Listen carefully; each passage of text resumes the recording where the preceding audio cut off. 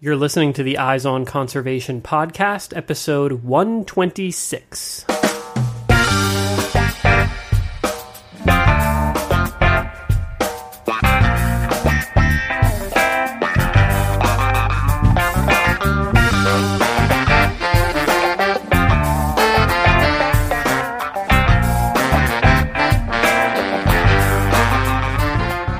Welcome to the Eyes on Conservation podcast, where we bring you engaging conversations about wildlife and conservation issues from all across the globe. I'm your host, Matt Podolsky. Today's guest on the show rode his bike over 2,000 miles from Canada to Mexico along the Pacific coast, carrying a trailer with a life-sized rhino behind him. Matt Meyer is a South African safari guide who was inspired to take action to help protect declining rhino populations, and just this past week, he completed what he calls the Rhino Ride. So my name is Matt Meyer. I'm a private safari guide based in South Africa, but I do safaris across Africa. And I'm a conservationist. I've grown up in the industry and in the line of the works of conservation. Rhinos have become kind of a passion of mine from when I was much younger up until now, developing into something that I want to kind of dedicate most of my life to. And then after this, I wasn't a cyclist before the long ride to freedom, but now I think I am. 2008 miles under the belt, and yeah, it's been an incredible experience. Tell me about this journey. I mean, what inspired you? I mean, first of all, tell folks what it is, what it is that you did, but then, why did you do that? What was the inspiration behind it? So back in October 2015, I was in San Diego with a good buddy of mine and the lead sponsor of Rhino Ride. And we were sitting down having lunch talking about rhinos and their plight at the moment, and how they're being poached and decimated on an alarming rate. And there was, at that same time, there was a gentleman in South Africa who was on a similar pilgrimage to walk a statue of a white rhinoceros across the country of South Africa and finish down in Cape Town. And his journey was about 1,000 miles, and it took him about 45 or 48 days or so to complete. And it didn't really gain as much visibility or traction as I thought an effort and something as visually captivating as pulling a rhino 1,000 miles across a country should have done. So we kind of spoke about it and planned it, and we wanted to do something here in the United States. Firstly, because it's obviously a very environmentally conscious and eco-friendly part of the U.S., the Western U.S. and Oregon, Washington, and California, and it evolved into a bicycle ride. And it now then covered about 2,000 miles. But most of the tourists that I take on safari, and certainly that come to Africa for photographic safaris and ecotourism, they come from the United States. And so it's a little bit closer to heart than let's say doing it in Europe or Australia or in Asia. And the dollar also goes a lot further in Africa than any of the local currencies. And then it's a great place to have a bike ride, basically. And so that from that, the long ride to freedom evolved into Rhino Ride. And like I said, I finished on this last Sunday, the 18th of June.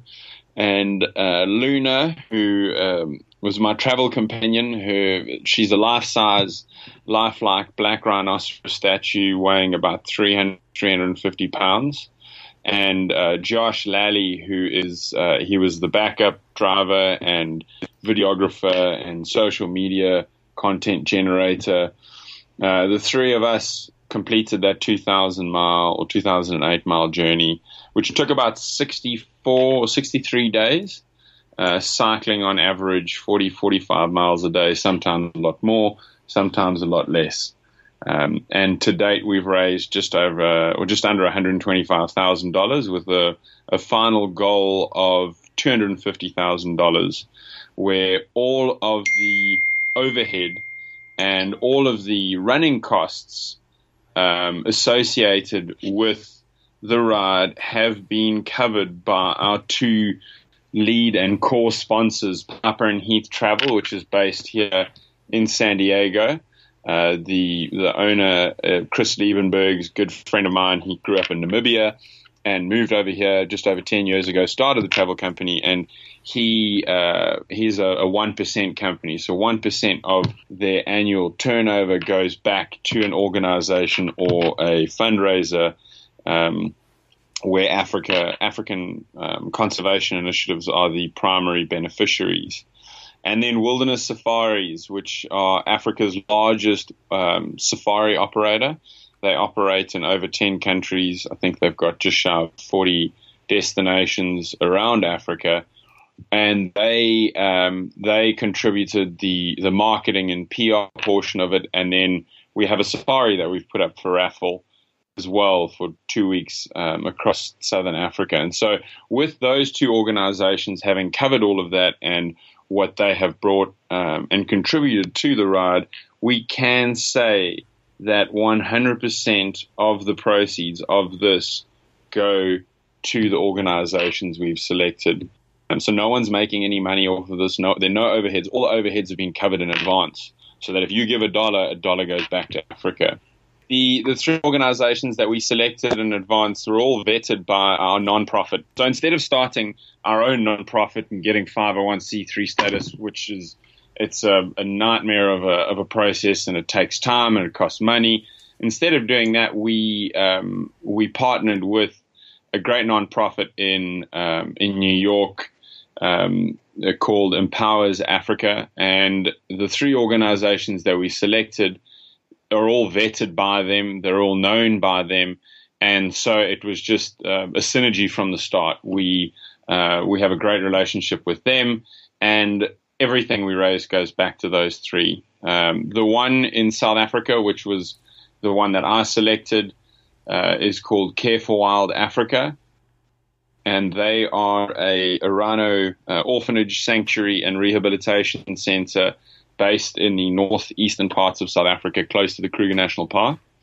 And they, from the age of about 6 or 7 years old, a female rhino is either pregnant or with a calf until she dies, which of natural causes is around sort of her late 30s, early 40s.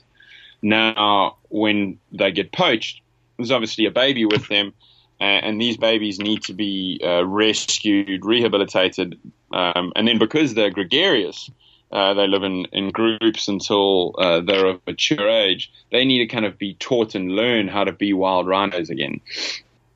So it's a process of several years. I mean, the first 18 months, they're still nursing, and then they release them periodically and stage by stage to be with wild rhinos and to learn how to be back in the wild, the behavioral things that they would have mirrored and gotten from their mothers and been imprinted on from their mothers.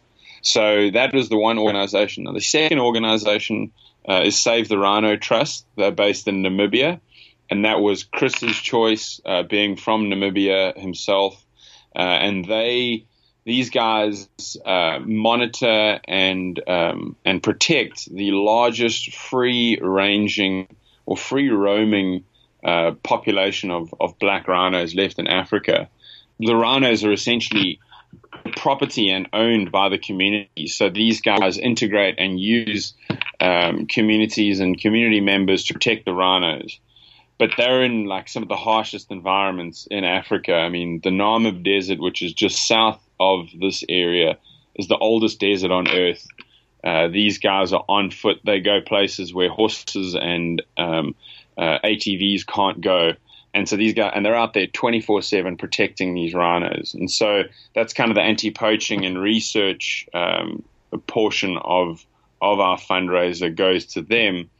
And then the third and final beneficiary is Olpejita, which is in Kenya.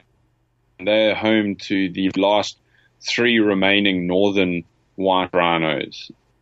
And they also have a very successful black rhino population, which are also in constant need of anti-poaching, and they use the local community to do so. So there's a value seen by the locals on wildlife through tourism dollars, but they still need more help and funding to do that. And then we had many conversations with those 3 organizations and with the people who run them as to how best the funds would be used. And we've basically, because they're vetted, because they're well known, and they are established organizations, instead of us sitting, I mean, I'm a safari guide. Chris is a safari guide and travel consultant. We're not career conservationists. We don't know the best use of that money, what they need. We're not there 24/7 with them. So we decided to not essentially push it with it. We'll give them the money, and they can utilize it in the best way that they deem fit for whatever funds we send back to them. So let them decide what is best for them. They might need to upgrade their fence line. They might need formula for the baby rhinos. They might need a new anti-poaching dog. It might be for fuel for their helicopter. Whatever they need, they will decide, and they'll prioritize with the funds. So that's a basic overview of Rhino Ride. And like I said, we've got that great safari that we've put up for raffle. That all proceeds of that go back as well, and we'll be raising funds until the end of October. So the ride might be over, but the project is still strong underway. Awesome. And I mean, it's such a unique way to set up a campaign, and I mean, it's really fantastic that you were able to get those sponsorships to cover the cost of the ride itself, so that you can say, like, yes, you were just donating money directly to these conservation groups, and you are just sort of providing the vehicle of inspiration to get people thinking about rhinos, and making that commitment to financially support these organizations that are doing conservation, that are doing rhino conservation the right way. The visual of you on your bike hauling this trailer that has a life-size rhino is just so striking. Plus, you mentioned how much that model rhino weighs, which I'm sure is substantially less than a real rhino, but it's still a lot. Yeah. Did you have this idea in your head from the beginning? Like, this is what you needed to do to raise awareness to, like, haul a rhino behind your bike? There are a lot of extreme and very notable athletes who have done things for worthy causes over the last however long. I mean, guys running ultra marathons, women cycling, et cetera, doing a lot of things. But to come over here, and if I was to just come over here and do a bike ride for 2,000 miles to raise funds for rhinos, everyone, and go and talk at various organizations along the way in schools and things, it wouldn't have been as impactful as what we've accomplished and what we've done. I mean, like you said, the sight of a rhino moving down the highway behind a man on a bicycle, it makes you look twice, and it makes you think twice. But it's also more of a I think there are a lot of people that are fighting for various causes, and because there's so many, people are flooded with the protests and marches and this and that.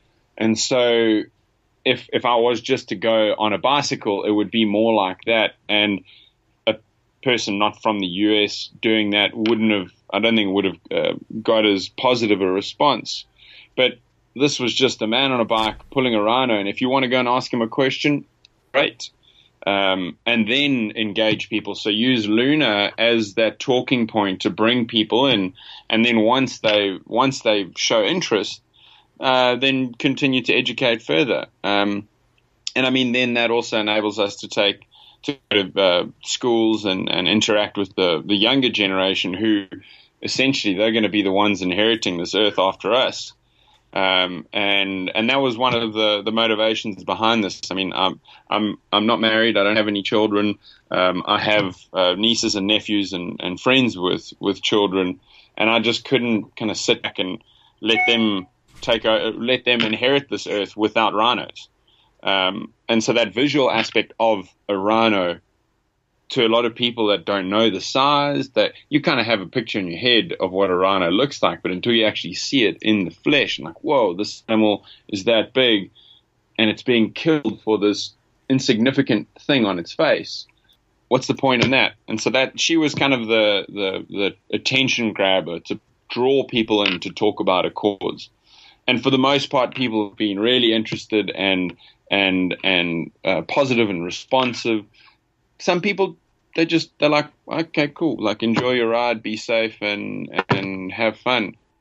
But we're not really interested in protecting and saving rhinos, and that's everyone's choice. Everyone has their say, but the people that have been supportive have really enjoyed having that visual of an actual rhino.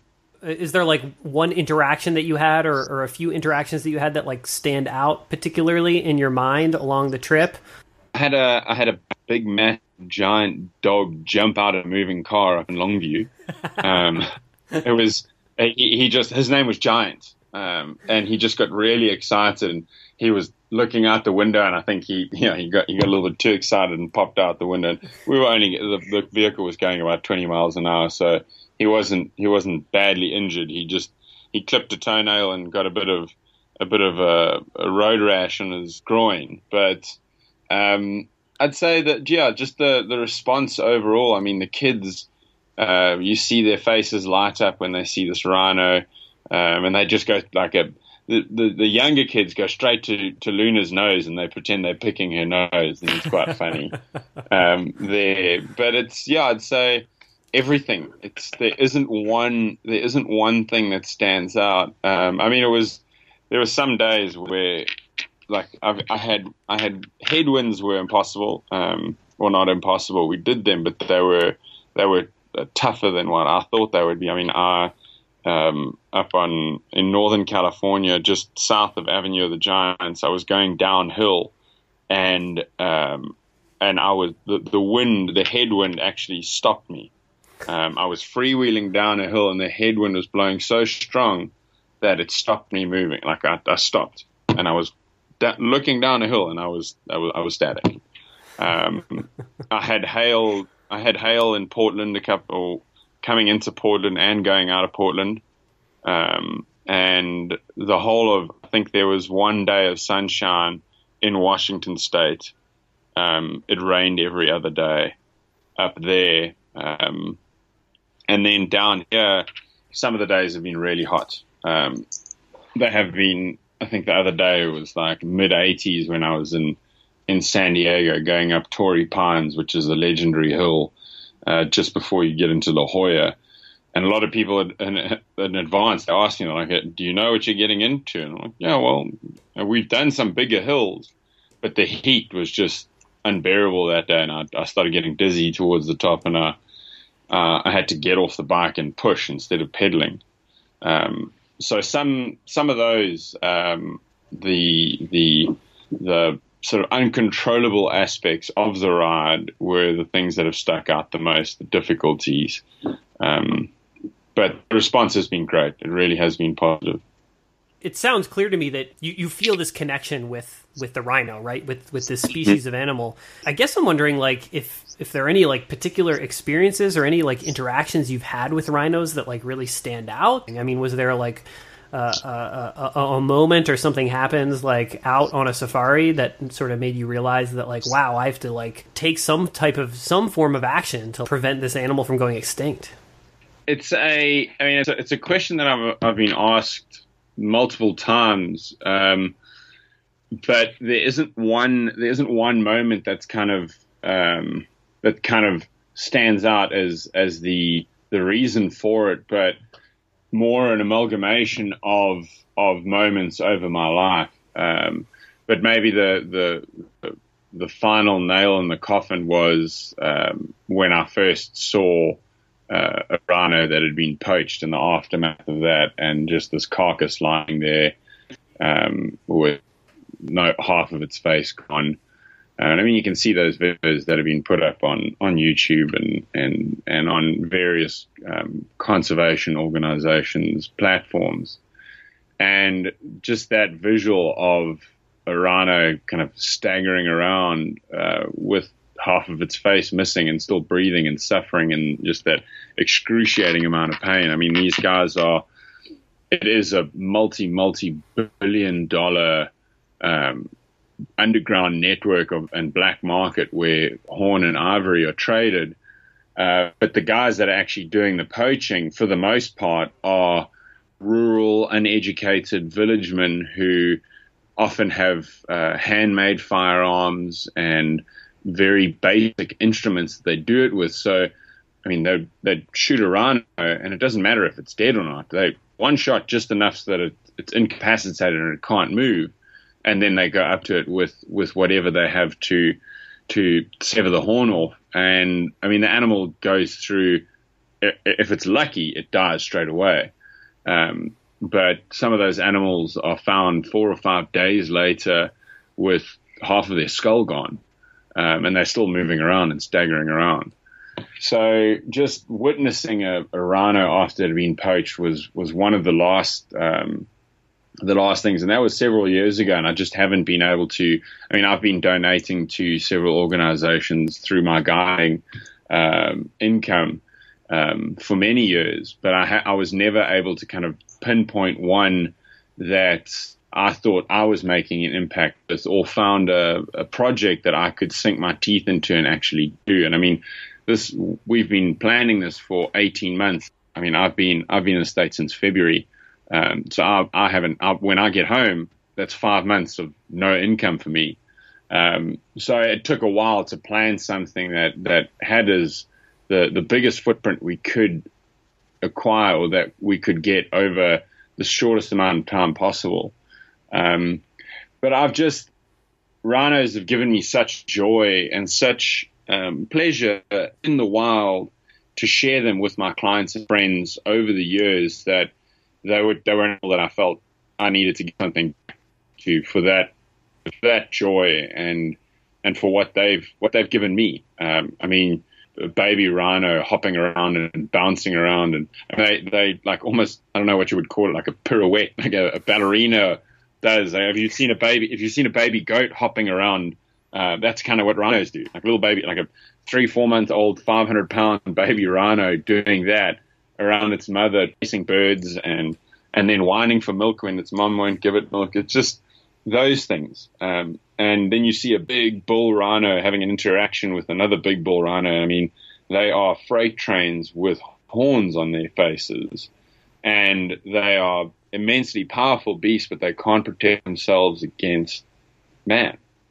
And so, yeah, I just came up with this idea. And like I said, this is a first of what I hope to be many things that I can do, projects that I can work on for the rest of my life to ensure that rhinos and other animals, because I mean they're a keystone species. So it's like, if you protect a rhino, you're protecting everything else that falls within its environment.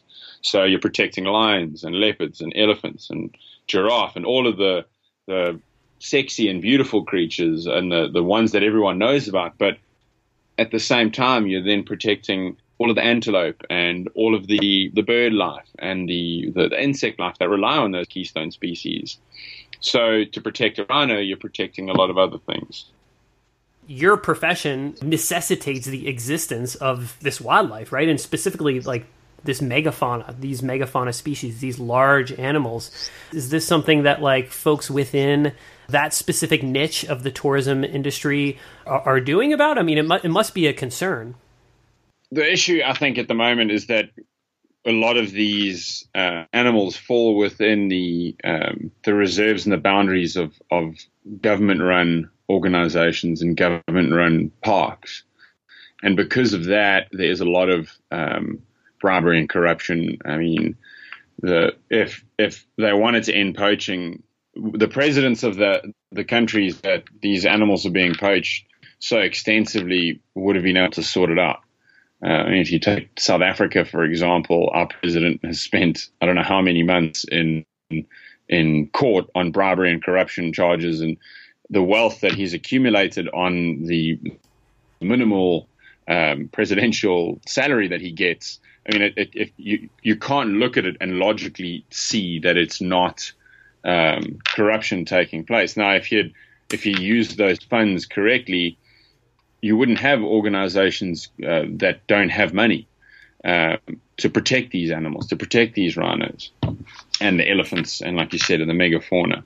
So I think that's the three. If you look at the three organizations we're supporting, they're all private, they're all small, they're all very well run, and so the whatever money we can send back will have a big enough impact rather than throwing $250,000 at, let's say, the Kruger National Park, where that's not going to. That is where the main poaching happens with rhinos in South Africa at the moment, but it's going to be ill used if you send it to that, or at least for the most part.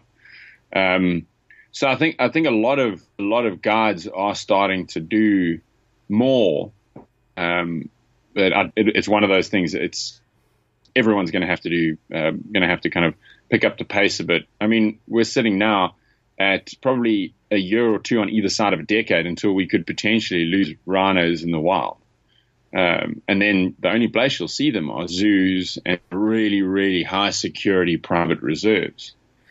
So, I mean, the tipping point where rhino births was overcome by rhino deaths due to poaching was 3 or 4 years ago. I guess I'm sort of, thinking about this like from the perspective of someone who lives here in the U.S., right? If there's some industry that brings in a lot of money in the form of tourism, and there's a threat to that industry and to the money, this stream of revenue that's coming in, then, often the approach that I think like industry groups here in the U.S. would be to like hire lobbyists and pay people to constantly be petitioning the government and expressing those interests. And right, because there's money behind it, it's like there's funding behind this effort to like put pressure on these governmental systems. And like maybe even if there is like high level corruption in a lot of these government systems, then at least like there's money behind that effort as well, because there are a lot of people that travel to Africa specifically to see wildlife and specifically to see rhinos. I mean, are there like industry conferences like where these issues are discussed? The big one happens every second year. It actually happened in South Africa last September, the meeting of CITES. And those are governments, and all they're doing is talking about this kind of thing. But I mean, the South African government recently opened the ban of rhino horn. And so as we stand right now, South Africa is the only country on earth, but you can legally trade in rhino horn in South Africa. You can go and with the permit purchase a rhino horn, and with that same permit, take it out of the country. As soon as you take it out of the boundaries of South Africa, it's not for sale anymore.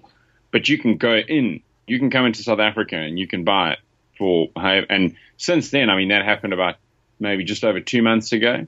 We've just seen a spike in poaching. I mean, I'm from KwaZulu-Natal, which is just south and east of the Kruger National Park. It's the most coastal eastern province of South Africa. And I think that it's gone over 100, but the stat about 2 weeks ago was 100 rhinos poached in that one province this year to date, which is the worst in a century. It's the worst we've ever had. And that's one province. So when you can't even get governments to agree, I mean, you look at the Chinese government have agreed to put a ban on ivory by the end of 2017. The Vietnamese government openly have said, we don't want rhino horn in our country. We don't want it. We don't get rid of it. Take it. But they can't agree. No one can agree on the same thing. So like I said, CITES happens every second year, and they still can't figure it out. Just to clarify here, you're saying that just 2 months ago, South Africa opened up the market for rhino horn and made it legal to trade in rhino horn just 2 months ago? In South Africa, yeah. They passed it was renegotiated towards last year, and they threw it out of court. They said no, it's not going to happen. And then I said I think it was just over 2 months ago, they thought about it again. They said no, let's try it. Let's give it a try, see what happens. So I mean, you're putting a value on something now in a market that legally it had no value. It favors the private sector where you can dehorn your entire population of rhino, 5 or 10 individuals, and sell that to use that money to protect them. But I mean, what was it? Just the other day, there was a rhino in a park that they dehorned this particular rhino, and it got into a fight at a waterhole with the hippo, and the hippo killed the rhino because the rhino had no way to defend itself. Right. I've been following this issue to a certain extent, and I've seen, these reports of people who are just dehorning their entire population, dehorning them in such a way that the animal is not killed. Essentially, what you're saying is that is the motivating factor behind the South African government opening up the market once again, is that it sort of provides this. It sort of allows people to dehorn these private herds and then sell them off and then theoretically use the money for conservation. That's kind of the reasoning behind it? Well, that's the reasoning behind it, but the motivation behind it surely stems to corruption. Right, right. A cabinet minister doesn't change their mind overnight, like complete reversal of a policy that's been in place for almost 40 years. Without any financial motivation, in my opinion, it's. I mean, none of that will ever be proved, but it certainly favors like I said, it favors the private sector that have small populations that do need the money. They have no government subsidization for their protection of rhinos. So I can see where it's justifiable, but it's. I mean, you're condemning a species by opening it up like that, where if you could protect every single rhino within the boundaries of South Africa by legalizing the trim horn, great. But if you can't, you're saving a very small amount. But I think it should go beyond that. I mean, the only thing that needs a rhino's horn is a rhino. Otherwise, they wouldn't have them. It's to try and get that message across. And the biggest consumer and mover and buyer of rhino horn is the Eastern market through China, Vietnam, and we don't have enough rhinos for the time that it would take to educate that population as to why they should and shouldn't use rhino horn or do anything with it. I mean, a lot of them don't know that the rhino has to die for them to, or the rhino is dying. It doesn't have to die, but that the rhino is dying for them to get that horn. A lot of them don't know that an elephant has to die to get the ivory. So there's some great organizations working on educating the East. When we were going through San Francisco, we met with the folks at Wild Aid, and they've got a team of, I think, 10 people in San Francisco just to run their logistics and base of operation. But 90% of their effort and initiative is based in the East, is based in China. And they are trying to educate, but you're dealing with a population of over 1 billion people. And if we only have 25,000, just shy of 30,000 black and white rhino cumulatively in Africa, do we have enough rhinos to give us enough time to educate 1.2, 1.3 billion people? No, we don't. So that's why we decided to put our efforts all into protecting them, protecting the ones that we have. And through doing so, through educating people here in the States, and whoever it reaches on this worldwide, as to what is happening to the animals there, because it's a global problem. The plight of the rhino is a global issue. It's not one person, one country, one man's issue. And so we need a global solution. And this was the best, the way that we could see to do that and to reach the most people and to raise the most funds. There are a lot of conservation issues out there now that I think fall into this category of there is no one thing that you can do that's going to fix the problem, right? You have to do lots of different things. You have to attack these problems from a variety of different angles. And yeah, like you said, it's a global problem. So you just completed your Rhino ride just a few days ago. What comes next? I think I'm home for 36 hours before I get on another plane to run a safari. I've got about a week here to wrap things up. We have one final event in Irvine this weekend at 28 Restaurant in Irvine on Saturday night for anyone in the sort of Orange County area or even in LA to come there to meet Luna, to meet myself, to meet the team behind me that allowed this to happen. And then next week I head up to Colorado, and then I'll be in Texas for a couple of days after that. And then I head home on the 6th of July. I get home on the 8th, and I'm on a plane to Livingston in Zambia on the 10th. And then I've got maybe 6 or 7 safaris lined up for the end of this year to pay the bills so that I can do something like this perhaps next year or the year after. So yeah, I head straight back into things. And so, do you have plans to do additional campaigns like this, or are you and Luna going to ride across? Which continent are you going to pick next? Well, I think the hope is to put Luna up for sale to raise a little bit more money, and if we do decide to do another ride, we will then either look for another representation of rhinos or perhaps do something for another species that's in need. Personally, I'd like to do something for pangolins because a life-size pangolin is easier to pull behind a bicycle than an elephant, let's say. But let's see what we all come up with. But no, this is definitely I think I would like to, and in my future lies a lot more work for the animals that, like I said, I've been able to have such joy viewing them and spending time with them in the wild. I can never give enough back to them, but I'm certainly going to try. Well, thanks a lot for joining us on the podcast today. And maybe just before you go, you can just let folks know where to go to find out more about the Rhino Ride and maybe about this event that's coming up in Irvine. Yes, so our website is rhinoride.org. We've got a brief explanation of what we've just discussed up there. If anyone missed it, there's also the place to donate there, and all 100% of the proceeds of this go back to those 3 organizations. And then we also have more information on our safari that we have up for raffle.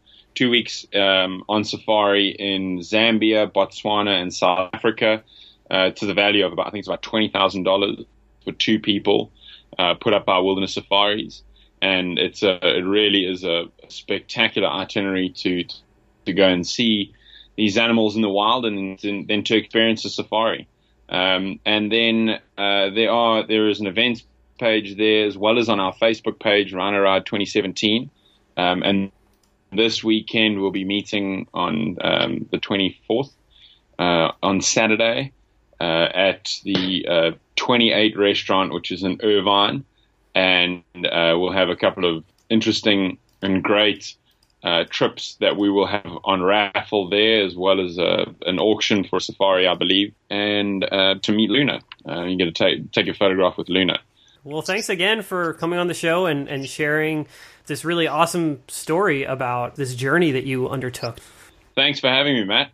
It's great to chat to you. All right, that was our conversation with Matt Meyer, conservationist, adventure, and safari guide.